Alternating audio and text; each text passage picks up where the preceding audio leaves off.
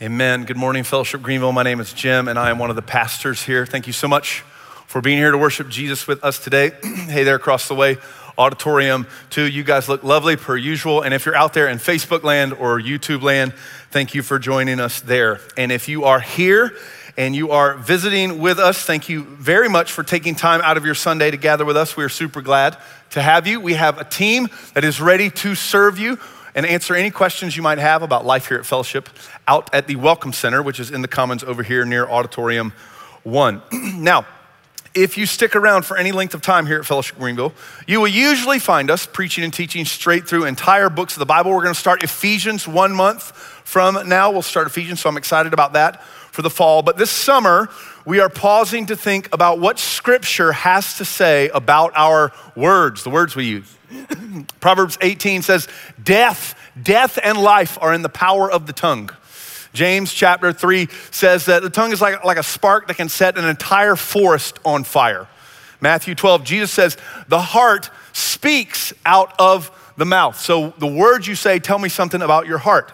Needless to say, we need to be considering how our words hurt and heal and how they sow death and life. So we're calling this series The Words We Use. And the starting point for us is the subline there.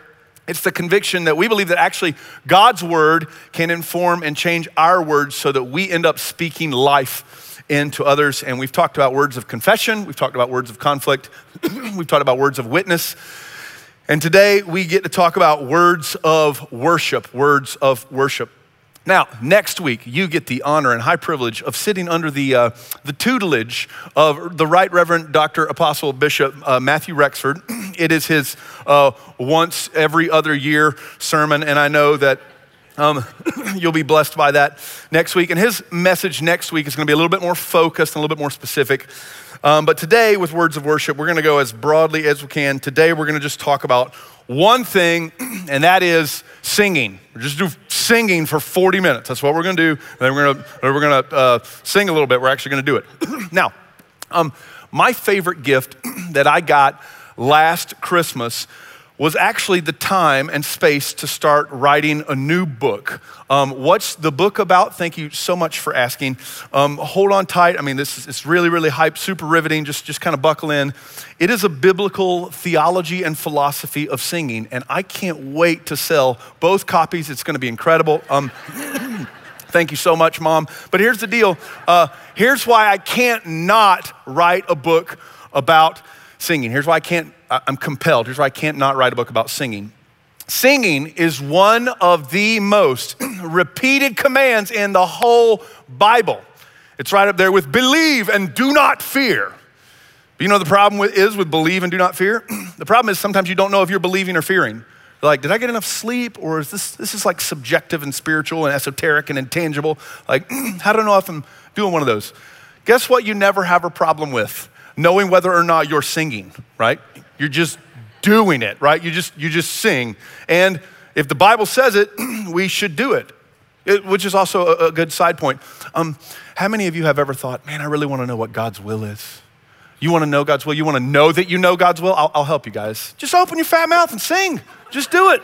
It's in the book. Just sing. Don't overthink it. Don't hyperanalyze your motives like your feeling is what the world revolves around. Don't give me a list of excuses why you're exempt. Just do what the thing says, do what God says, and sing a little bit. Okay, look, when you open to Psalm 47 in the Bible, you don't have to pray about what the passage means. You don't have to go to seminary to get the interpretation just right. Look on the screen, Psalm 47. Sing praises to God, sing praises to the King, sing praises. God is King of all the earth. Sing praises with a psalm. Again, don't pray about the thing, just do it. Easiest line in the whole Bible to interpret and apply. Hey, God's awesome, so open your mouth and sing about it. Now, the obedience here is not vague. It's not like, interesting. It is direct. Buddy the elf gets it. He can be our rabbi on this. His definition of singing is really simple. Hey, you move your voice up and down, except it's longer and louder. Just do it. So we're gonna obey Buddy the elf and obey God, and God knows what's best for us, so we should do what he says. And think about the consequences of that. You're gonna end up with a truncated or an abbreviated experience of life with God if you neglect what he asks of us. So check it out, follow this. If you would like to be frustrated and you'd really like to be annoyed or you'd like to be bothered or disgruntled with God, his world, and other people, just don't do what he says. Meaning, if you want your life to be less than awesome, just don't sing. Easy equation. Also, beyond this, the primary emotion associated with singing in the Bible is like happiness or joy. So let's just do it again. If you don't want to be happy, if you don't want to be joyful, hopeful, or filled with positivity in your life, if you don't want that, by all means, please don't sing. Just shh, zip, don't. Now, isn't that as annoying as it is convicting, right? But you know what we do? We find a way to overcomplicate that. And I'll tell you how. Here's how we overcomplicate that. If you're a follower of Jesus that loves the grace upon grace upon grace that we have in Jesus, you know what we do? We instantly deputize ourselves as police against legalism and lifeless obedience. Like we're looking for legalism underneath every rock. We're on the prowl against like mindless obedience. That's what we're doing. And so when you hear a pastor say, hey, the Bible says it, just do it, chill out and shut up. Woohoo. When you hear that, you go, I don't like that. Because you're like, some people believe in grace so much they think obedience is a cuss word, and that kind of bothers me too. And we all know, here's the deal, we all know deep in our guts that God doesn't want a bunch of singing robots, and that's why I'm trying to write a book to wrestle this thing to the ground, because here's the deal. I want to know why the Bible commands it so much. God, why all the singing? Why not like laughing or jogging or eating or dancing? Why singing so much? So I'm gonna obey, but I still have lots of questions about why we should use our words like this. Now, sometimes it's our experience that overcomplicates things. So for me, my experience, I am a Southern Baptist preacher's kid, and singing was omnipresent in my life. Sunday morning, Sunday night, Wednesday night, VBS, youth group, mission trip, summer camp, retreats. And if you know my mama, lucky you, her whole life is like this sung dialogue between God and everybody she meets. And she's the greatest and she's happy. And I happen to think that has something to do with it. So for me, singing has just always kind of been there. And so the obedience part of it isn't intimidating or weird, even though I still have questions. But I know that everybody doesn't share my story. I know that some of you you're introverts, and so for you, singing might make you feel like you're trying to be somebody that you're not, and you don't like that possible feeling of insincerity, and I get that, like respect for that, I understand that. Some of you might be musicians and you are too busy to sing because you are either A, judging, or B, appreciating what's going on in front of you, musically speaking. Some of you grew up in a church where the singing was so dead, like, dear God, help us, why? The singing was so dead that you can't see how this would have any spiritual vitality or meaning to your life whatsoever, right? Some of you, that's your experience. Now, so others of you, you grew up in a church and the singing was passionate and powerful, but the same people that you sang beside or that sang in front of you, you also saw their lives and it was just filled with anger, abuse, and it was joyless, completely joyless. And so for you, you have questions about singing, and singing might actually even come with some heavy emotional baggage. I have friends for whom that is the case. My point is that the invitation that the Bible gives us to sing is more layered and intense than we realize, and it demands some exploration. And that's why this week, this sermon is gonna be a little bit different than our previous messages. So we've been thinking about, we've been thinking about what we should do with our words, how we need to be more intentional, more deliberate when it comes to things like conflict and confession and witness. But today, this is not a should do message as much as it is a reinterpretation of our words of worship. This is not a, hey, we're not doing it, so we need to get on it thing. This is a, we're doing it, but we have no clue the supernatural thing that's happening when we use our words to sing. And I think if we understand that, things will start to change. Like, what is going on in our minds and our bodies and our souls when we obey the biblical directive to sing? Like, you can feel it. We know deep down that something special is happening when we join together in one voice with harmony and melody. It's visceral, you feel it, but what is it? How is singing a uniquely elevated form of speech and communication, and why? Why is it so different than just speaking, or simply putting all these in a blender? What happens when we sing? So what's going on when we do Psalm 47? God is king over all the earth, sing praises. What's happening when we do that? That is our question today about our words. What happens when we sing? Now, here's how we're gonna tackle this.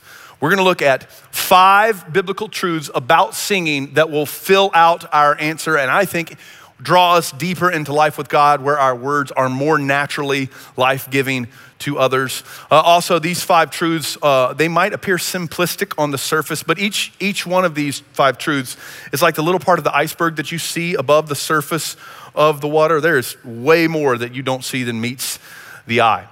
And lastly, by way of intro, it is strange for me and maybe for you guys that we're not anchoring down in one passage of scripture this morning. So thank you in advance for your patience, because we're gonna be mentioning a lot of Bible verses this morning. Because with singing and scripture, it's a lot like the Trinity in scripture. It's explicit very rarely, its beauty is, but it's implicit, its beauty is implicit everywhere. So here we go. What happens when we sing? Biblical truth number 1. First of all, singing is divine. Singing is divine. Now, I actually think this is the case about music itself, although I think that's a slightly different conversation. I'm talking about the singing itself. Singing is divine. And I don't mean like, oh, that chocolate cake is divine. That's not what I'm talking about. What I mean is that there is something supernatural, mystical, transcendent, other words that maybe make Baptists nervous, like sacramental. There's something different, something other, something uniquely holy about the gift of singing. C.S. Lewis knew it, and that's why Aslan sang Narnia into existence in The Magician's Nephew. And for 1,000 homeschool points, that's why Tolkien had Iluvatar create the world through music in the Silmarillion. You're welcome. They both knew that there was something so otherworldly about singing that it has to be especially divine at its essence. And I like to think that when they wrote that stuff down, they were thinking about Zephaniah chapter 3. Zephaniah is 3 short chapters at the end of the Old Testament, and it's in a picture of comfort and hope to Israel. Look at what Zephaniah 3:17 says. I have it on the screens for you. Zephaniah 3:17. The Lord your God is in your midst, a mighty one who will save. He will rejoice over you with gladness. That's a singing phrase. And he will quiet you with his love. And he will exult, delight over you with singing. God's singing here in Zephaniah 3. This is God the singer. He doesn't need to sing. He doesn't have to sing. He created music. It's meant to serve him, and yet he is singing here. And I love that he's not reluctant, like a friend dragged him up against his will on karaoke night. That's not the picture you get. He's belting it out. The Hebrew word for singing, the last word in the verse there, is renah. It means to sing out, to shout out, to cry out. Like you have to open your mouth wide to renah. You can't mumble hum this thing. This is joyful reverb, happy loudness. Renah is how you sing the encore when you see your favorite band live. So guess what? You ready? The staggering picture is not that, oh wow, God's singing. It's that he is shredding, okay? He's letting it rip. This is a massive picture. I love this picture. This is what I mean by singing is divine. But there's something else, and you might have to bear with me for just a second. We all know that 2 + 2 is 4, no big deal. But you didn't create that, you discovered that.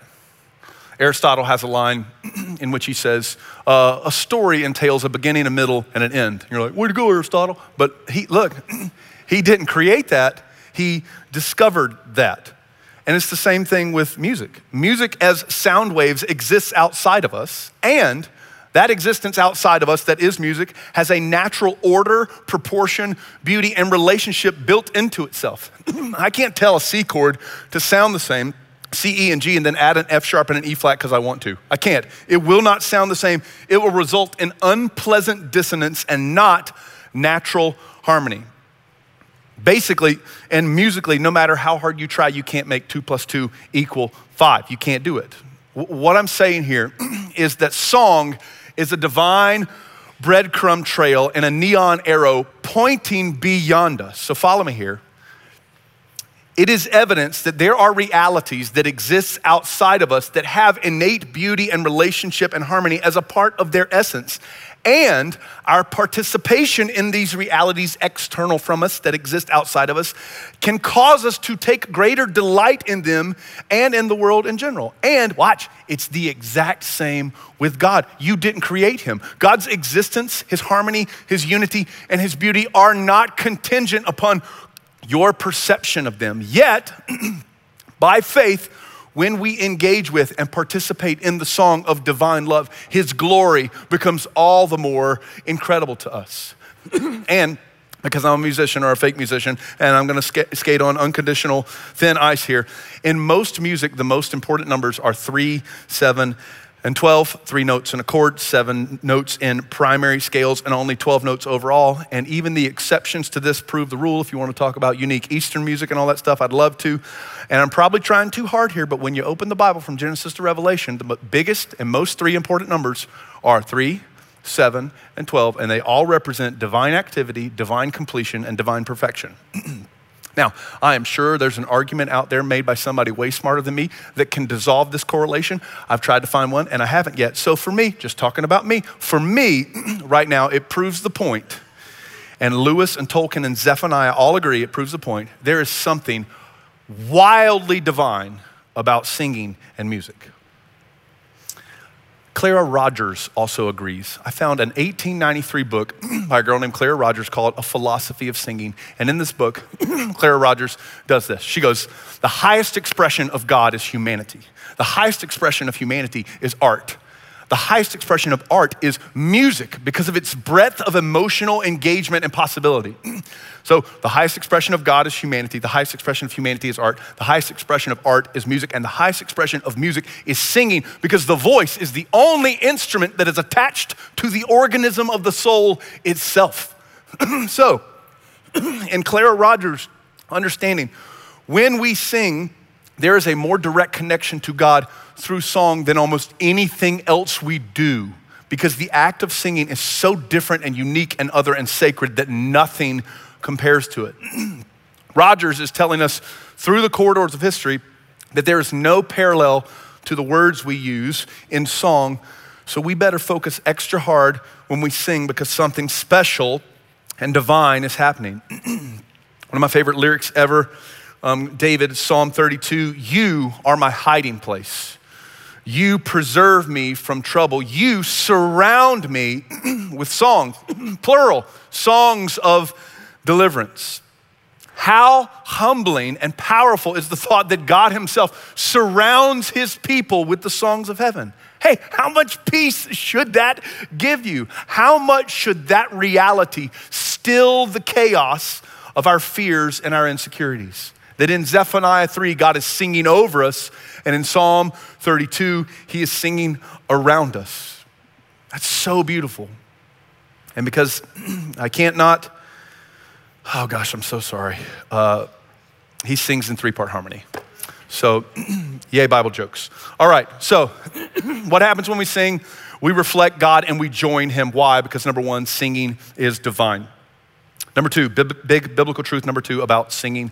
Singing strengthens community. Singing strengthens community. Community is a great Christian buzzword, and we all know we need it, and at the same time, we all know that it's difficult and it can require a lot out of us, but singing is here to help. In 2015, in her book, A Philosophy of Song and Singing, Jeanette Bicknell writes, by singing in a group, we choose to recede for a moment from selfish concerns and pursue harmony with those around us. There's an old German proverb that says, the one who speaks with me is my fellow human, but the one who sings with me is my brother or sister.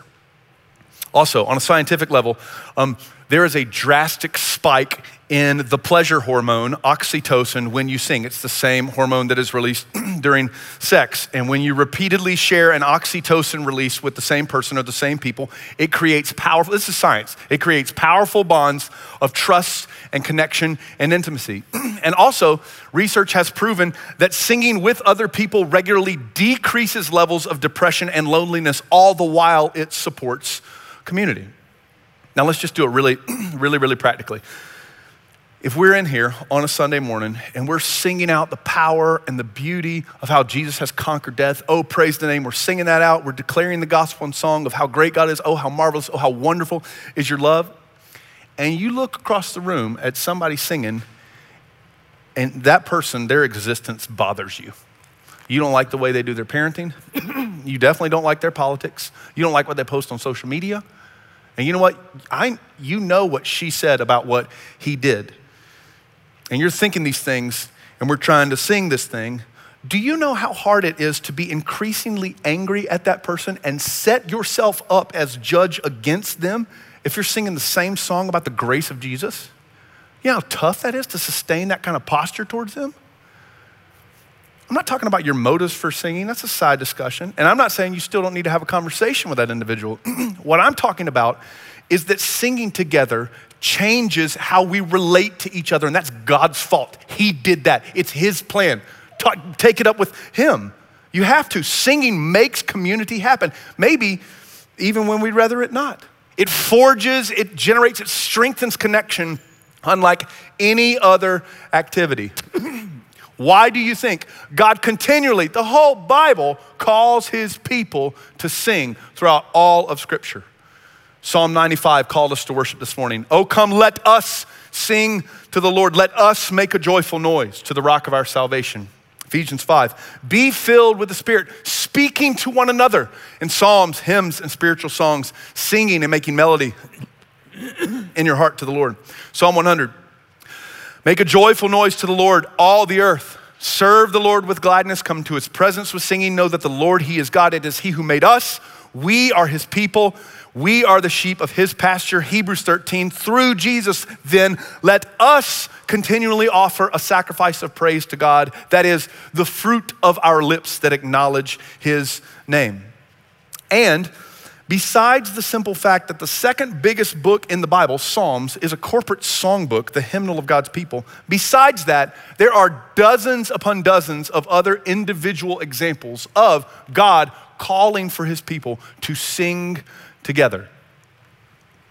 Now, in what I'm getting ready to say, I know that there are a lot of variables at play, a lot of irons in the fire, but when I hear from people, hey, Jim, you know, community is really tough to come by, and I really feel like I don't have a sense of belonging and connection with other people. I want to be a good pastor, and I want to ask them a lot of questions related to that, but one of them is, hey, you sing at church? And do you ever, I don't know, find time to go sing with other believers anywhere? I mean, if I'm reading the Bible, I think that's a fair question, I guess. And I know it might sound weird, but I'm just looking at science and scripture, and they both say that we should be singing if we're looking for community. And so I'm gonna choose to believe there is a divine design in that. Singing strengthens community. Biblical picture, number 3, biblical truth, number 3. Singing expresses emotion. Singing expresses emotion. This summer, as we've been talking about words, I've been thinking a lot about how difficult it can be to get precise, exact words that perfectly coincide with what you're feeling inside of you. I know it can be really tough, and I don't think God's left us out to dry. I don't think he's withholding. The gift of song is one of his many gifts to serve this fragility. So singing expresses emotion. In my mid-20s, I was sitting on a back porch late one night with an agnostic friend of mine as he smoked his trashy little cigarettes, and he was complaining about how whiny and over-emotional church music was. He's like, man, it is the same chords over and over and over again. The music is so lame, it just kind of puts people in a trance, and it's emotionally manipulative. And it was late, and I did want to think about his comment, and so I didn't I didn't launch into an attack or anything. I think I kind of half agreed like, yeah, man, I'm sure there are people for whom that's the case. And yeah, there's some really lame Christian music out there. Like, I'm with you, I get that. And then I just kind of let the conversation die. But after thinking about his comments for a decade plus now, I'm at a place where I can confidently say a couple things. Yes, I believe God gave us singing, but I also believe God gave us emotions. And beyond that, I think God gave us singing to help guide and mold and express our emotions. And now I would feel far more competent to engage with his criticisms and his thoughts. 500 years ago, Martin Luther said, experience testifies that after the word of God, music alone deserves to be celebrated as mistress of the emotions of the human heart. For if you want to revive the sad, startle the jovial, encourage the despairing, humble the conceited, pacify the raving. And who was able to enumerate all of the lords of the human heart? I mean, the emotions of the heart, which incite a man to all virtues and vices. What can you find that is more efficacious than music? Nothing else gets the job done like music. All right, Martin, I agree, bro, but where do you get that? He says experience testifies next to the word of God, so I think he gets it from Scripture. Psalm 42. Why are you in despair, oh my soul? Why are you restless within me? Hey soul, hope in God, sing his praise. Psalm 84. My soul yearns, it longs for the courts of the Lord, and my heart and my flesh, they sing out to you, the living God. Psalm 142. With my voice, I sing out, I cry out to the Lord. With my voice, I plead for mercy to the Lord. I pour out my complaint before him and tell him all my trouble. And that's the whole book of Psalms. It's a sung theological and emotional journey of learning to trust God with all of life, especially with what we feel. You guys have seen the Pixar, the Inside Out, all the 6 emotions, they're all welcomed into the arena of song. Fear, anger, sadness, surprise, disgust, joy. God is not scared of our emotions, and he gave us singing to help us rightly process them. And learning to express these emotions through words of worship gives us a fresh perspective on what we're feeling. Australian professor Rob Smith has an excellent essay called Music, Singing, and the Emotions, Exploring the Connections, in which he writes the following. People who have experienced great trauma can sometimes find it very difficult to sing, for singing threatens to awaken their emotional processes, which they have deliberately shut down in order to protect themselves from the full horror of what they have experienced. But this is also why singing can function as a means of gently releasing suppressed emotions and of helping people to process the truth and the reality behind their inner pain. Again, I can't fathom how difficult it is for some of you to sing. But here's what I want to encourage you with. In God's hands, song has the power to bring darkness out into the light.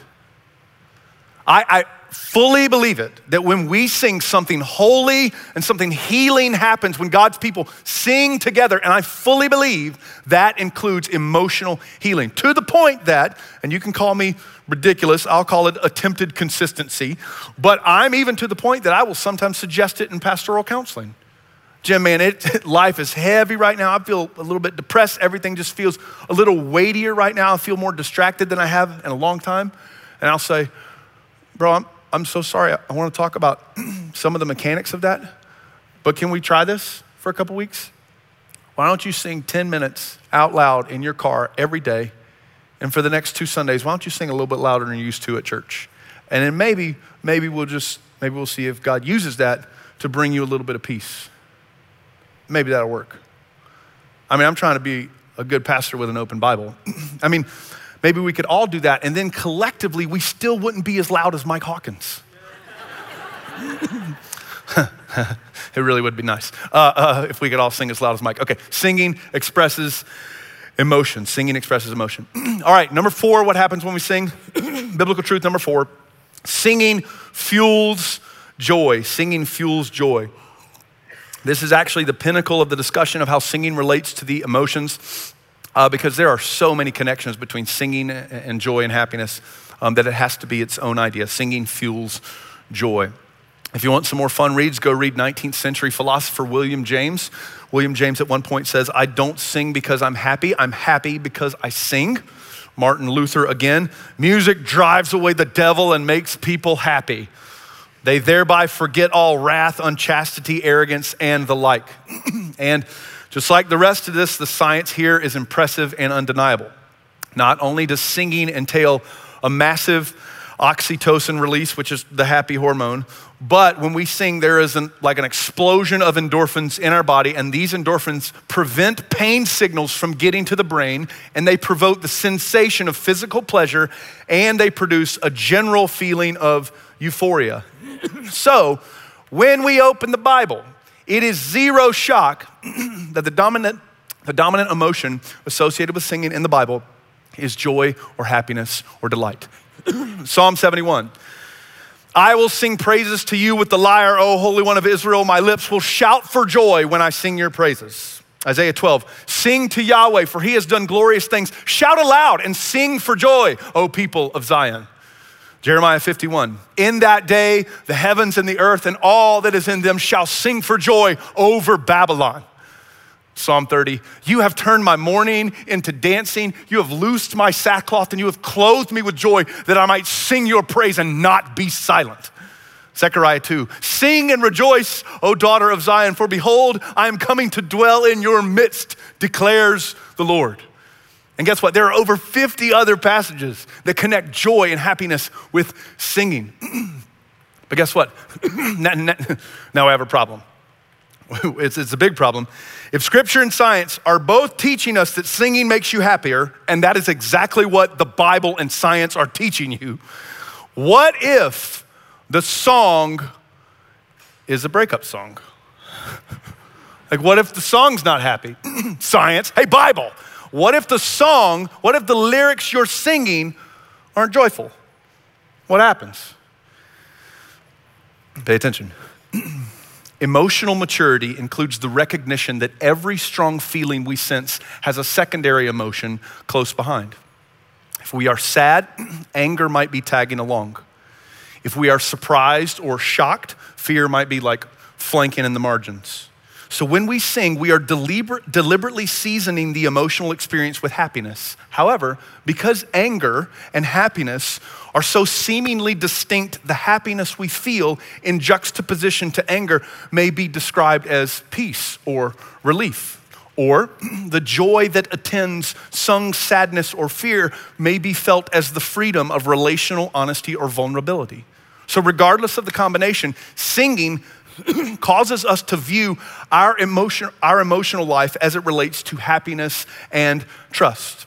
And here's what this means. Singing is a God-ordained path to a joyful and peaceful perspective on whatever you might be feeling or fearing, and this perspective is crucial to spiritual and emotional maturity. And this leads us to a different problem, and this was a little bit more fun. What if the songs themselves are happy? What if the lyric and the rhythm and the melody of our singing is buoyant with elation and positivity? Well, when this happens, our brains and our souls shift into overdrive. And listen, joy is turbocharged on a chemical and theological and spiritual level. So when it comes to singing, the peaks of happiness are higher than the valleys of sadness are deep. Or very simply put, singing fuels joy. Number 5, fifth biblical truth about singing. Singing sustains hope. Singing sustains hope. If God is the original singer, singing is divine, and he made us to be a singing people, the community, reflecting his own life and sharing in it, that's emotions, and doing so joyfully, then, hey, wouldn't it be a little weird if this whole singing party died when we did? Right? That would be a little backwards of God. Singing sustains hope. In 1947, theologian and civil rights leader Howard Thurman responded to the criticism that the slave songs of the 1800s were too otherworldly. If you're familiar with any of the old slave spirituals, you know that they're constantly singing about the other side, about Canaan's happy shore, about heaven and crowns and robes and thrones and all these things that Jesus' people are gonna get when he comes back. And Howard Thurman felt compelled to speak out because the academic argument of the day that was being made was that the slaves singing numbed them into a trance, and it was their way of an emotional escape, and it actually made them docile and submissive and compliant. And if you wanna go read Thurman's lecture, it's a great lecture. But I wasn't satisfied enough, and so I had to go dig up some testimonies of former slaves and hear what they said about their own songs. Of the old spirituals, Frederick Douglass said, "Every tone was a testimony against slavery and a prayer to God for deliverance from chains."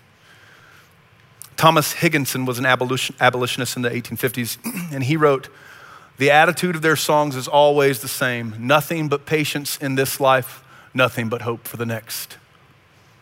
Freed slave Alice Sewell recalls, "We used to slip off in the woods on Sunday evening, way down in the swamps to sing and pray to our own liking. And we prayed for this day of freedom. We'd come from 4 or 5 miles away to pray together that God, please, if we don't live to see it, please do let our children live to see a better day."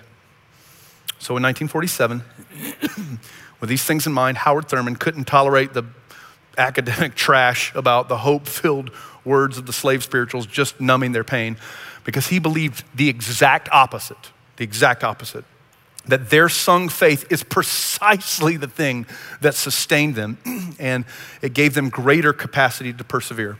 Thurman wrote, "These songs taught people how to look squarely in the face of those facts that argue most dramatically against hope, and to use those facts as the raw material out of which they fashioned a hope that the environment, with all of its cruelty, could not crush." Meaning, the slave songs were not too otherworldly because the other world they hoped for was real. And this is the same thing. It's the same reason why Paul and Silas can sing in Acts 16. It's the same reason Jehoshaphat sends the choir in front of the army. What? The choir in front of the army in 2 Chronicles 20. And this is why when we get to the end of the thing in the book of Revelation, one of the first things that John does for his friends suffering under Roman oppression is to give them a picture of the songs of heaven so that their hope would be sustained. Revelation 5, "And they sang a new song, Jesus, worthy are you to take the scroll, to open the seals, for you were slain, and by your blood you ransomed people for God from every tribe and language and people and nation. And you have made them a kingdom and priests to our God, and they will reign on the earth."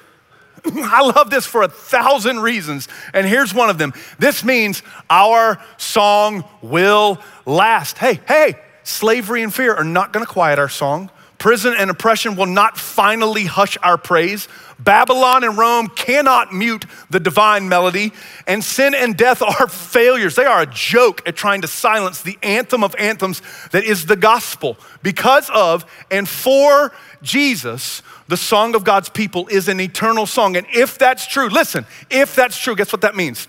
It can sustain you now if you open your mouth and let it go. It can keep hope alive right now. And the really scary implication is that we probably need the gift of singing most when we are most tempted to think that we don't. The longer your list of excuses is why you shouldn't sing, the higher the likelihood that that's exactly what you need. How else are you gonna keep hope alive?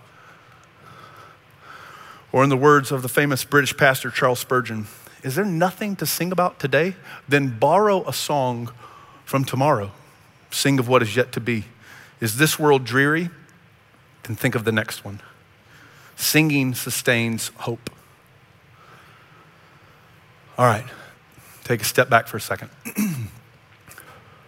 If you got an open Bible and you want God's word to shape your words, then that means you need to be opening your mouth and we need to be singing. And when we sing, something really fun and divine is happening that might just be right out of the reach of explanation. And when we sing, we are leaning into the unity and community that God wants for us. We're expressing the deep language of the soul, our emotions.